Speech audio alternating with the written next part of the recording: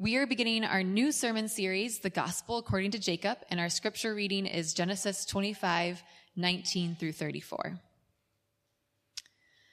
These are the generations of Isaac, Abraham's son. Abraham fathered Isaac, and Isaac was 40 years old when he took Rebekah, the daughter of Bethuel, the Aramean of Padam Aram, the sister of Laban, the Aramean, to be his wife. And Isaac prayed to the Lord for his wife, because she was barren. And the Lord granted his prayer, and Rebekah his wife conceived. The children struggled together within her, and she said, "If it is thus, why is this happening to me?" So she went to inquire of the Lord, and the Lord said to her, "Two nations are in your womb, and two peoples from within you shall be divided. The one shall be stronger than the other, the older shall serve the younger." When her days to give birth were completed, behold, there were twins in her womb. The first came out red, all his body like a hairy cloak. So they called his name Esau. Afterward, his brother came out with his hand holding Esau's heel. So his name was called Jacob. Isaac was 60 years old when she bore them. When the boys grew up, Esau was a skillful hunter, a man of the field, while Jacob was a quiet man, dwelling in tents. Isaac loved Esau because he ate of his game, but Rebekah loved Jacob. Once when Jacob was cooking stew, Esau came in from the field, and he was exhausted. And Esau said to Jacob, "Let me eat some of that red stew, for I am exhausted." Therefore his name was called Edom. Jacob said, "Sell me your birthright now." Esau said, "I am about to die. Of what use is a birthright to me?" Jacob said, "Swear to me now." So he swore to him and sold his birthright to Jacob. Then Jacob gave Esau bread and lentil stew, and he ate and drank and rose and went his way. Thus Esau despised his birthright.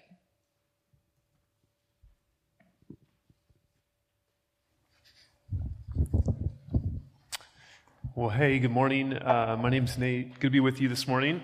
I told the crew when we were praying earlier that when we start a new sermon series, it's like Christmas morning for me. It really is. It's this. Whenever I start a new sermon series, it's always like these truths are so good. I can't wait for them to change my life. I can't wait for them to change our lives. So really good to be with you this morning. So we start this series, and we're going to look at the life of Jacob. And Jacob, as we're going to see, is a profoundly, deeply broken person. He cheats, he schemes, he deceives, and yet at the very end of his life, he is deeply transformed. In fact, at the end of his life, at the end of the book of Genesis, he says this about God. That God, he says this, "He has been my shepherd all my life long to this day." In other words, Jacob looks back and he sees this. In the midst of his doubts, in the midst of his wanderings, in the midst of his struggles, in the midst of his questions, he looks back and he says this, "God, you have been there throughout." And listen, some of us this morning, you might be quite unsure what you believe about God. Others of us might be here and we are close to giving up on God. Some of us might be here and we're thinking, maybe God's close to giving up on me. And even this morning, if you feel like you and God are really tight, okay, you need to know this, that there are going to be dark days ahead. There are going to be struggles that you're going to have. And therefore, as you peer into the life of Jacob, you know what this gives us? This gives us hope. This gives us hope that in the midst of our struggles, in the midst of our doubts, in the midst of our wanderings, in the midst of our questions, that there is a God who is there. And today, we start out with the origin story of Jacob. And we're going to see three headings today. We'll go on three headings. We're going to see Jacob's destiny, Jacob's ambition, and lastly, God's grace and our ambition. So let me pray and we'll get in. So, Almighty God, what we know not, teach us. What we have not, give us. And what we are not, make us. Through your Son, Jesus, we pray. Amen. Well, hey, Jacob's destiny, the beginning of Jacob's life, even before he is born, it's so clear that he is destined for greatness. It's amazing. So consider for a moment, right from the very outset, in verse 19, we begin to read that he's a descendant of Abraham. He's the grandson of Abraham. And this is significant because in the book of Genesis, Abraham's the one that God makes a covenant with. And he says, Abraham, here's the deal. Through your line is what's going to come and heal the entire world of all that's broken. When death and sin entered, I'm going to make a covenant with you so that someday all nations will be blessed through you. And right from the beginning, we see Jacob's in that line. That is not insignificant. That's very significant. But secondly, we see that even Jacob from the start, his origin is questionable. Because we learn that in verse 21 that Isaac, Abraham's son, who married Rebekah, they're struggling with infertility. And many couples do.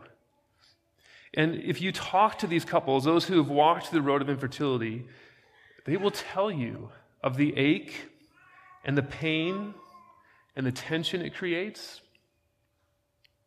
And listen, as hard as it is today to walk through infertility, I want to suggest something. It was even harder then. You see, in that day, in a patriarchal society, a woman's role, her value, her identity, her meaning was simply this: you build a family. That's where it's found. And not being able to do that meant, well, you're not much of anything. And yet, in the midst of that ache and pain, it says that Isaac prayed for Rebekah. And this is interesting because you may remember this, you may not, but Abraham and Sarah had struggled with infertility. And they had gone a different route. They had gone the route of the culture of that day, in which you would normally take the servant of one of the wife who couldn't conceive, and they would give that servant to the husband. And then this person would be kind of a second-tier wife, and then through them would bear children. And that's what they did. And listen, every time in the Scriptures there is polygamy, it leads to strife in the Scriptures. And it did with Abraham and Sarah. But here, Isaac prays. He doesn't go the route of the culture. And the verse tells us later on that it was 20 years of prayers. 20 years. But then we learn this, that the Lord answered the prayer. So listen, right from the top, we get this. Jacob's in this family line that's remarkable, distinct, the one that God made a covenant through. Secondly, we learn his origin, his actually conception was a miracle. It was an answer to prayer. That's no small thing. But there's more. In verse 22, we learn that in the stomach, in the belly of Rebekah, it says the children struggled together.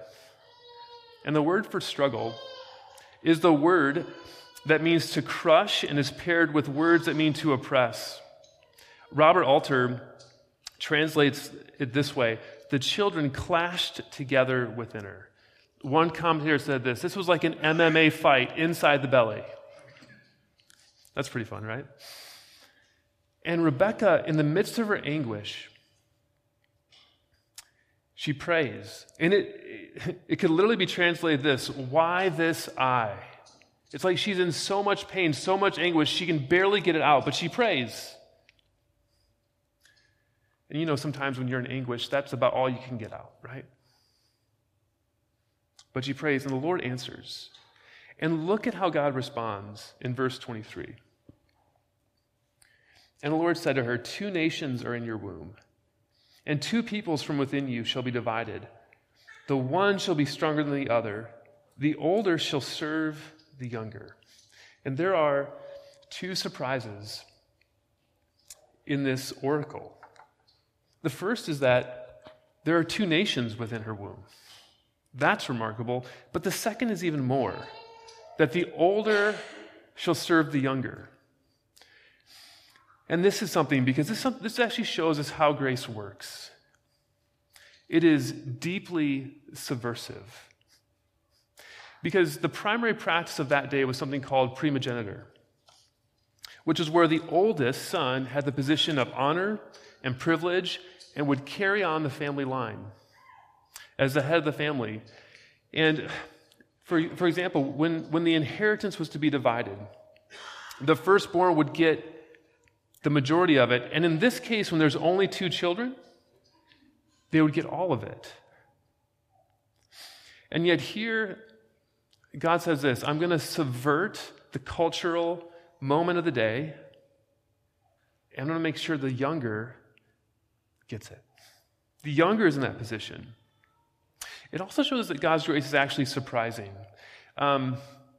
Later on, many centuries later in the New Testament, the Apostle Paul quotes this verse, and notice what he says. This is Romans 9. He says this: though they were not yet born, had done nothing either good or bad, in order that God's purpose of election might continue, not because of works, but because of him who calls, she was told, the older will serve the younger. And friends, here's a couple thoughts what that means. It means that God's grace does not work like karma. It's not what you deserve.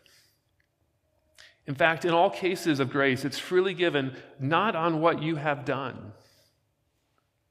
Consider a couple examples of this. Consider when Jesus shows up. In his 12, he selects 12.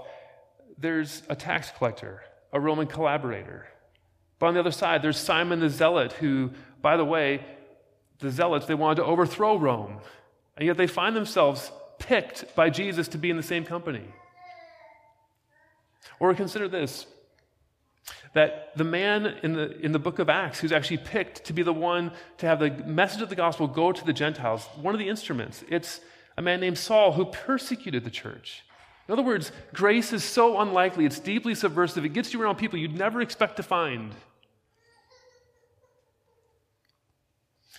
And here, what we see is that God is going to work through Jacob, which, as you'll see in a moment, it is not his morality that qualifies him at all. He is not that at all. And yet, God works in such a way to choose him. So as the origin account of Jacob starts, do you see, we get a sense for this man is destined for greatness. He's in the family line that God's promised would bless all nations. His arrival was not a foregone conclusion. It was, in a sense, a miraculous conception, an answer to prayer. And then thirdly, we find out he's going to be a nation, and not only that, he's going to be the one in the firstborn rights, which means he's going to be the one to inherit the promise of Abraham. And all of this is even before he's born. He's not even arrived on the map physically yet. What a beginning. But then we come down for a moment to Jacob's ambition. Even though Jacob is destined for greatness, we now begin to see that he is a long way to go. Because like many of us, Jacob is filled with ambition. He wants it now. He doesn't want to wait. And he's going to do whatever he can to get it. And here's what's interesting. We see it right from the outset at his birth. Look at verses 24 through 26, the first part. When her days to give birth were completed, behold, there were twins in her womb. The first came out red, all his body like a hairy cloak, so they called his name Esau. Afterward, his brother came out with his hand holding Esau's heel. So his name was called Jacob. The two boys are named right for this moment. Esau is named because that means hairy. How about that, right? Jacob's named because it means almost literally heel. He's grabbing the heel. Even from the start, he wants to get out first.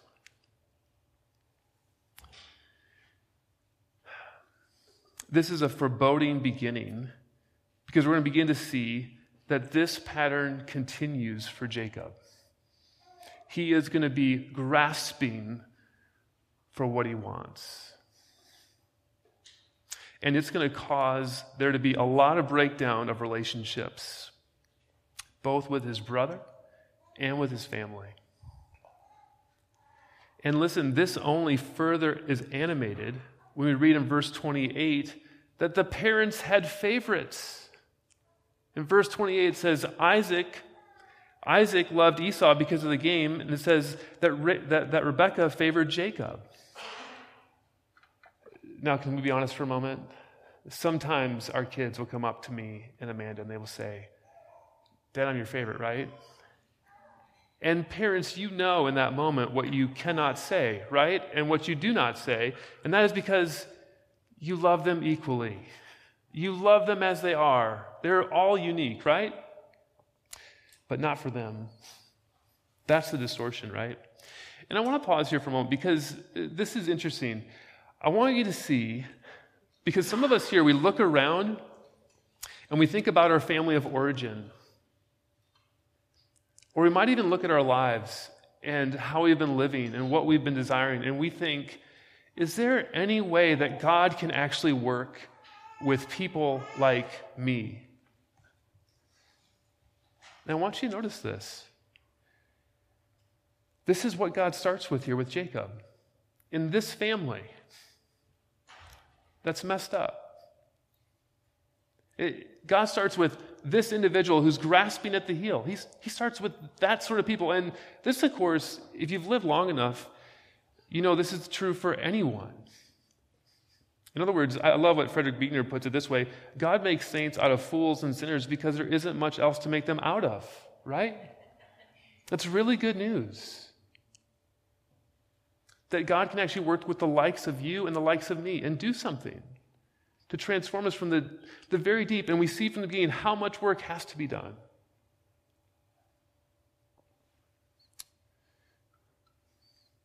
Well, Jacob's ambition from birth continues. In the final scene of the text, taking place several years later, Esau shows up after hunting and is exhausted. And he says to Jacob, let me eat some of that, this is verse 30, of that red stew, for I am exhausted. And the original language is actually a little bit more coarse. He's basically saying, let me have some of that red. And Jacob, rather than having compassion, rather than even culturally what's expected in that day to show some hospitality, he instead sees his chance to get what he wants. And in verse 31, he says, sell me your birthright now. You know, if you've ever seen the show Let's Make a Deal, it's probably my favorite game show. It's one in which contestants, kind of begin with something that they have. It might be like $100, or they're getting $100, and like, hey, you can keep this $100, or you can have what's behind curtain number 3, right? So they have a choice to make. And sometimes they trade it in, and sometimes behind the curtain is a new car, and it's like, dang, that's amazing. Sometimes it's like a can of soup, you know what I mean, or whatever. It's just something so ridiculous, and they just totally lose and look like a fool. Well, here's what's happening here. This little let's make a deal. And in this scene, Esau is holding his birthright, the entire inheritance of his family. And behind curtain number 3, and he knows what's there, is a bowl of soup. Now, is anybody in their right mind going to make that deal? Well, no. But Esau, in verse 32, says, I'm about to die. Of what use is a birthright to me? And it's clear. It's clear he's speaking in hyperbole. He's not going to die, but he's famished. And Jacob says, swear to me now. And he does. Now listen, there are some very bad trades in history. Like, for example, when the Charlotte Hornets traded Kobe Bryant for Vlade Divac in 1996. That was a bad trade, okay? But friends, this takes the cake. And it's this final part of this scene where it says that Esau ate and drank and rose and went his way. And it's actually clear in the original. It represents Esau's behavior as crude and thoughtless.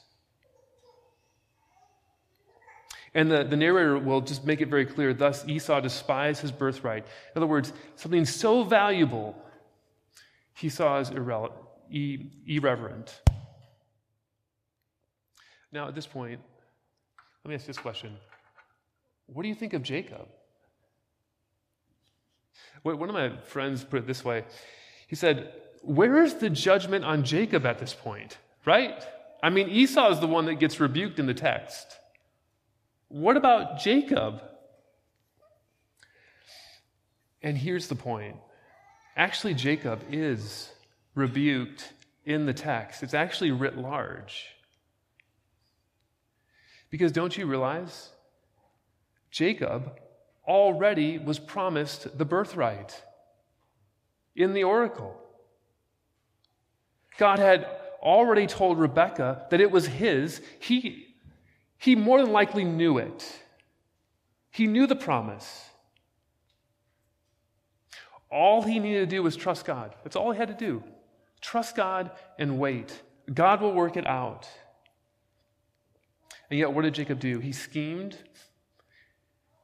And in his ambition, he took a shortcut. And friends, he will have consequences later because his relationship with his brother and his family will be severed. And listen, friends, we are not so different than Jacob in our ambition.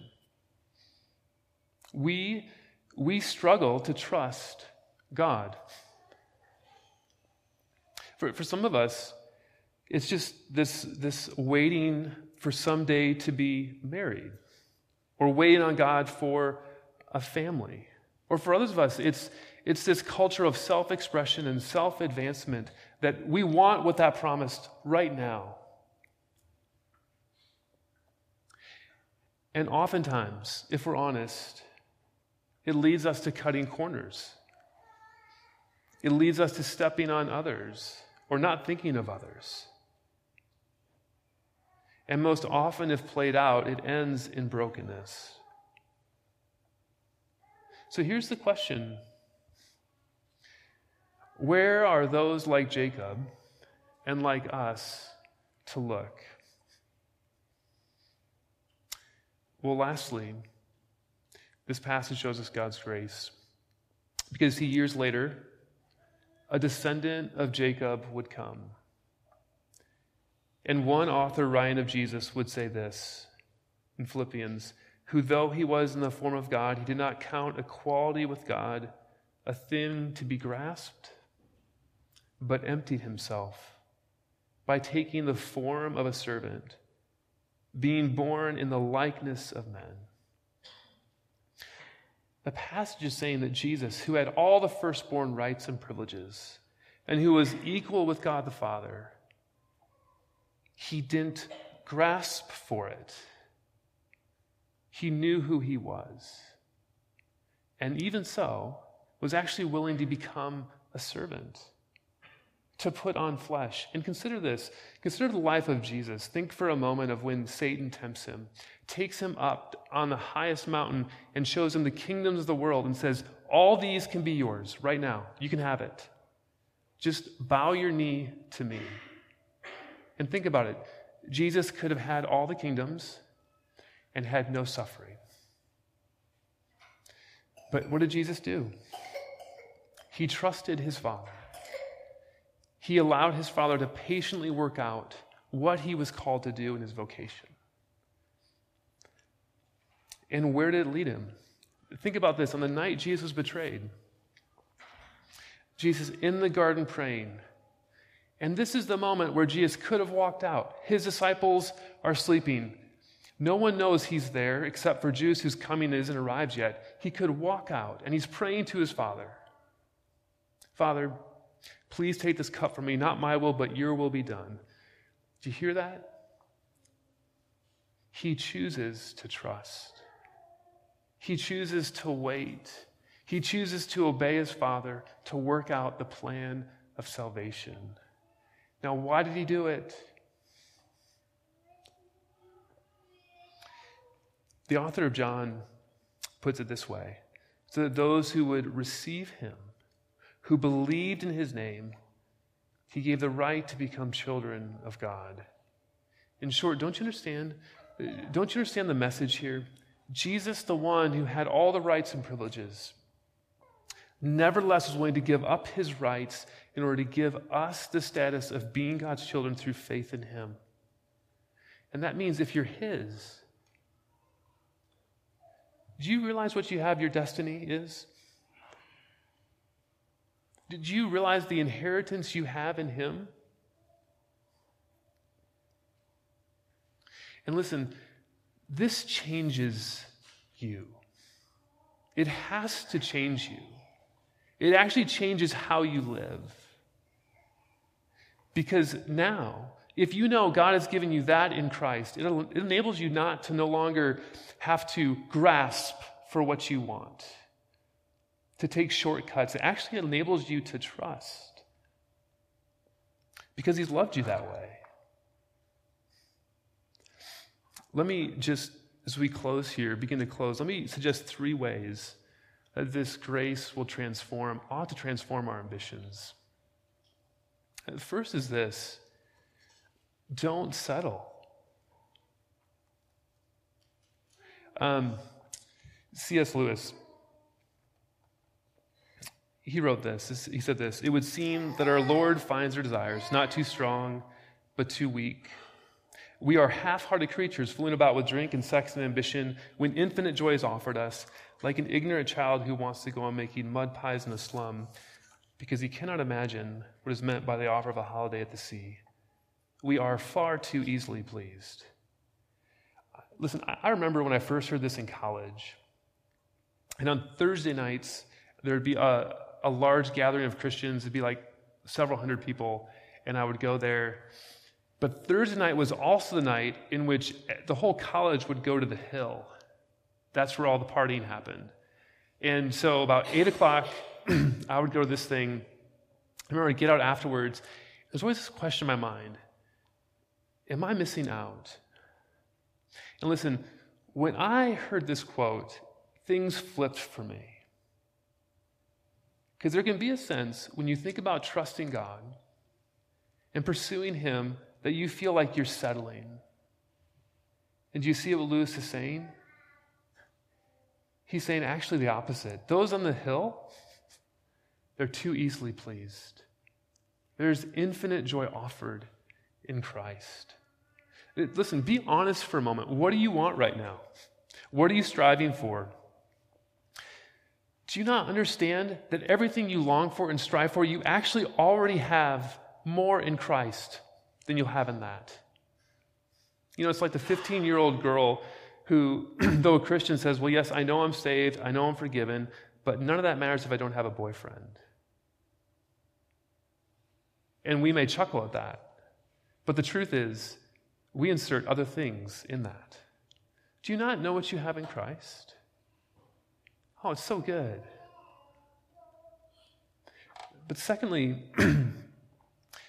this calls us to aim our ambition appropriately. Listen, Jacob desires the right thing, actually. I mean, he desires the birthright. That's not a bad thing to want. Now, how he gets there is completely distorted and messed up, right? Think about it. Jacob is serving himself. But listen, if you understand what you have in Christ, it enables you to channel your ambition not for self, but for God. So let me just work this out really practically for you. Some of you here are students. Some of you are doctors. Some of you are mothers. Some of you are husbands. Some of you are nurses. whatever you're calling, in Colossians 3, it says this, whatever you do, work heartily as for the Lord and not for men. And do you know what that means? It means actually in those vocations, you aspire for excellence. But it's not so that you get noticed. It's actually so that others look at your life, they can actually see, as Augustine said, let it be for your sake, speaking of God, that we are loved. In other words, if you're honored in your position, you're saying, I'm so free to do my thing with excellence that I can point to him because he's the source of all truth and good and beauty. Do you understand that?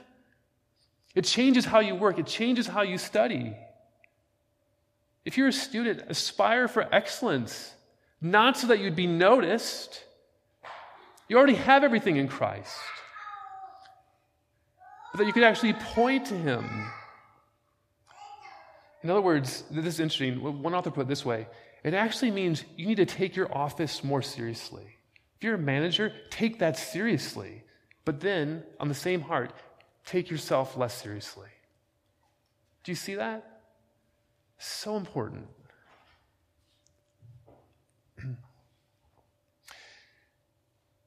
All right, one more thing. Let me invite the band up as we close here. The third thing that we see here is to rest yourself in the love of God in Christ.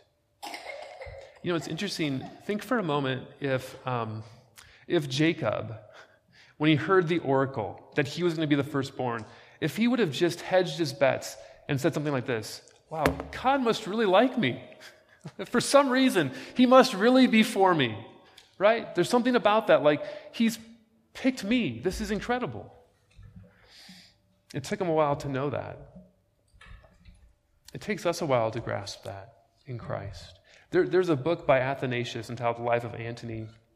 And in there, the character turns his eyes on his friend.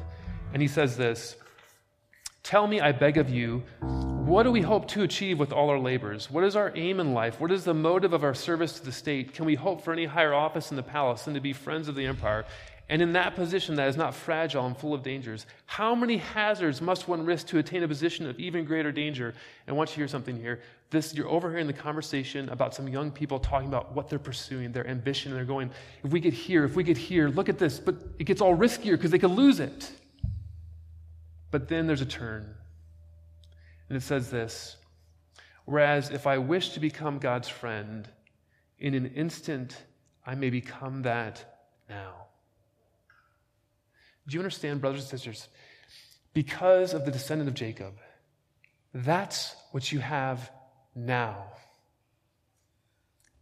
You can have God as your mighty friend in Christ. And listen, if you have that, it frees you to fail. Because that can't be taken. And it frees you to risk. It also frees you to succeed because it keeps you grounded on what's most important. How are you living? Are you grasping or are you trusting? Let's pray. Father, we thank you for what we see in the life of Jacob, the kinds of people that you work with. We're so grateful that you work with people like us. Lord, would you change us to be a people who trust you in the very moments of our lives, in the very circumstances of our lives. Lord, give us wisdom not to grasp, but to wait.